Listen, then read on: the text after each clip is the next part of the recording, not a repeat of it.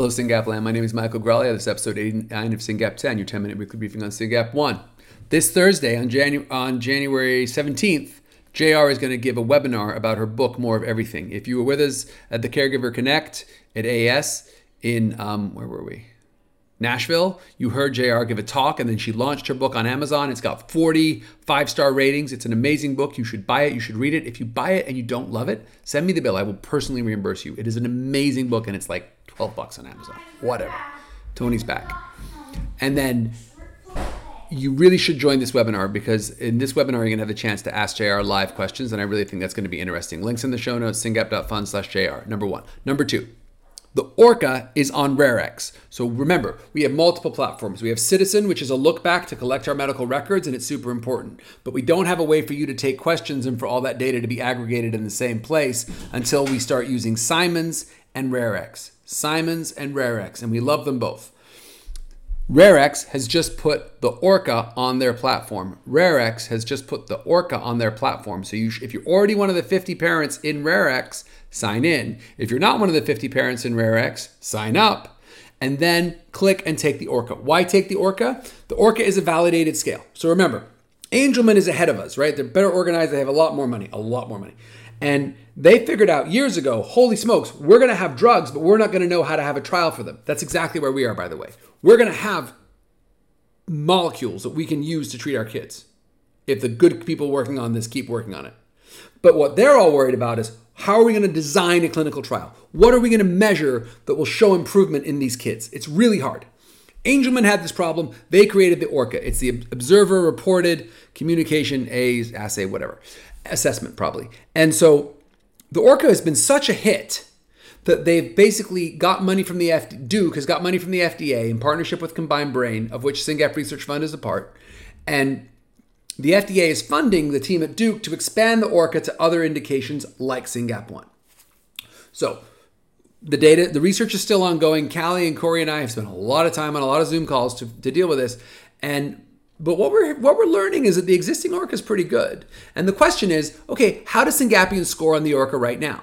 Now, instead of giving a grant to a researcher and enrolling and all this headache, it's just a scale. It already exists. So what we've done is we've put that scale in RareX. The good people at RareX have done that. So Vanessa and Charlene and the incredible team over there at RareX, which is now also Global Genes. That's a whole separate story. Has put the Orca in RareX. So you can log into RareX and take the Orca, and you should. Please log into RareX and take the Orca, because that will tell us how does Syngapians score on the Orca as it is today. And that is valuable data for people trying to design trials. Super important. You should do it immediately.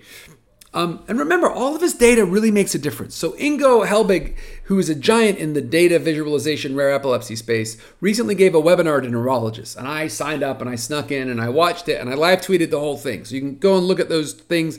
And CNS, the Child Neurology Society, who hosted this webinar, will almost certainly be posting a recording soon. So you can watch that too. Punchline. Great data. Shows you how powerful the Citizen data is. Incredible slide on SYNGAP 1 showing how different we are than, say, SCN1A. SCN1A is Dravet. It's the big kid. They've got sort of 4 major things that the kid patients have. You see the same chart for SYNGAP, and we have like 10 different things, right? SYNGAP is a very complicated disease, and that slide illustrates it beautifully. Remember, Ingo Helbig's lab is also the lab that took the Citizen data and made that incredible poster. Links in the show notes. Let's talk about Citizen data. Citizen data is gathered when you sign up, okay? If it has been a year, or in my case, a year and a half or whatever, since you've signed up for Citizen, you need to go back in because you're in control. It's your data, it's your dashboard, right? You need to go into Citizen and say, hey, I've been to Children's Hospital recently, or I've gone and seen this neurologist recently, or I went and got a second opinion at Kennedy Krieger or Stanford or Boston Children's or wherever you went. Those are all good places, by the way. Click Update Records.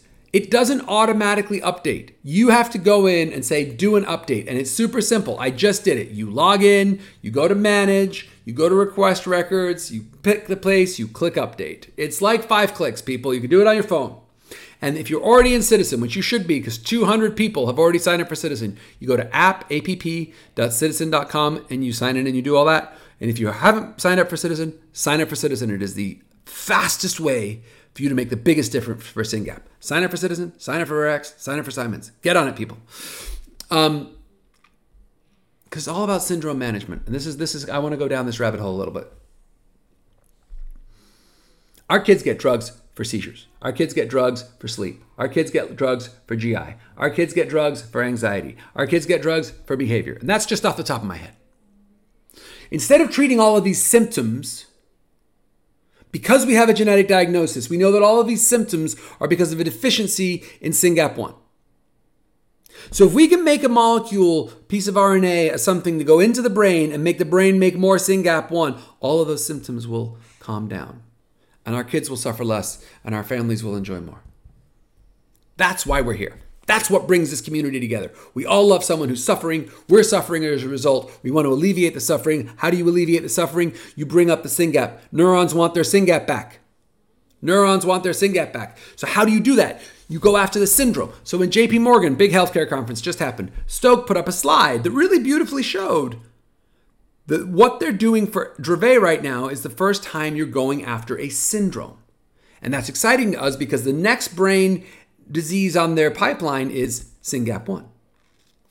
And as a reminder, everyone says ASOs for the CNS. CNS is central nervous system, brain and spine, nerves. And they talk about Spinraza for spinal muscular atrophy. I think we should stop doing that because the spine it's very complicated. What they did with Spinraza is amazing, but spine's easy. You stick a needle in the back, you get to the spine. Boom, you're done. Fix it. This is easy to say, Monday morning quarterback style. The brain, though, nobody will argue with this, way more complicated than the spine. So who has stuck an ASO into the brain and made humans better at scale? I'm not talking about N of 1, like Tim Yu bespoke for KCNT1 or Batten's. Terrible diseases, great work. Tim Yu's amazing. I'm talking about at scale, a drug that we can give to whole populations of patients. Stoke's done it first for SCN1A. That's number 1. Ultragenyx is doing it second for Angelman. That's number 2.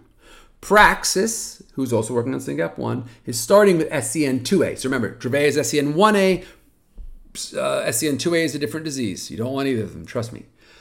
Praxis is going after SCN2A loss of function with a product they're calling Prax222. And we should watch these three very closely because we want to be number 4. Do I really think we'll be number 4? Maybe.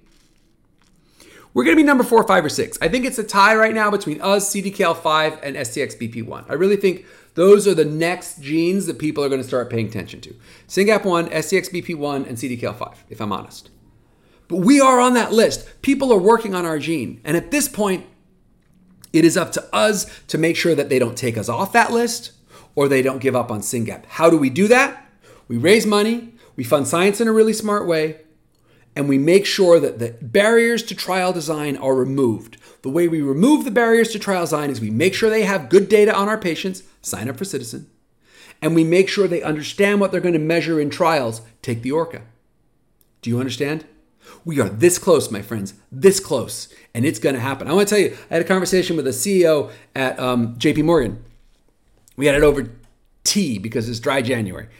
So I'm in dry January. Otherwise, we would have something more interesting. But we're sitting there drinking our sparkling water or tea, whatever it was. And he was saying to me, Mike, after I do SYNGAP1, this is not Stoke, by the way, I want to work on these 3 other genes. One of those genes was SYNGAP1. He said, but I can't move forward until we have those mice. And as you know, for me, last year, we are working on funding the creation of mice at the Jackson Labs. Mice with specific mutations that this guy needs to test his technology. Point is, these assets, these cell lines and these mice that we keep talking about, we keep working on, they're complicated, they're nuanced, and frankly, we're behind. These should have been made years ago, and they weren't, and I don't know why, but we are working like crazy over here to get these assets made. Not so we can say, look, we have cool little mice, but so that we can give them to industry so industry can make drugs for our kids so we can reduce the suffering of our children. That's the whole point, friends. There are thousands of Syngapians out there, and I want to end with this point. If you haven't read this week's Warrior Wednesday, read this week's Warrior Wednesday. It is amazing. Twins in California who are now 18, or maybe they're 19. I think they're 19. Libby, Libertad, and Esperanza. Twins. Their seizures, as you know, absence seizures were not caught. And then they got a SYNGAP diagnosis because they were sequenced for delays. And then they finally, one of them started having drop seizures at 18, which we see a lot. And that's when they reached out to the SYNGAP Research Fund. But learn about that family. There's so many families like that. There's so many people like that who aren't diagnosed. And those of us who are diagnosed, I know we have a lot, and I know this disease sucks, and I know we're all doing our best. But at least we know what we're fighting.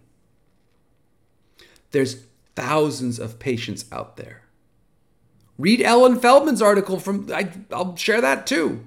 40-year-old diagnosed, who still haven't been diagnosed, who don't know what they're fighting.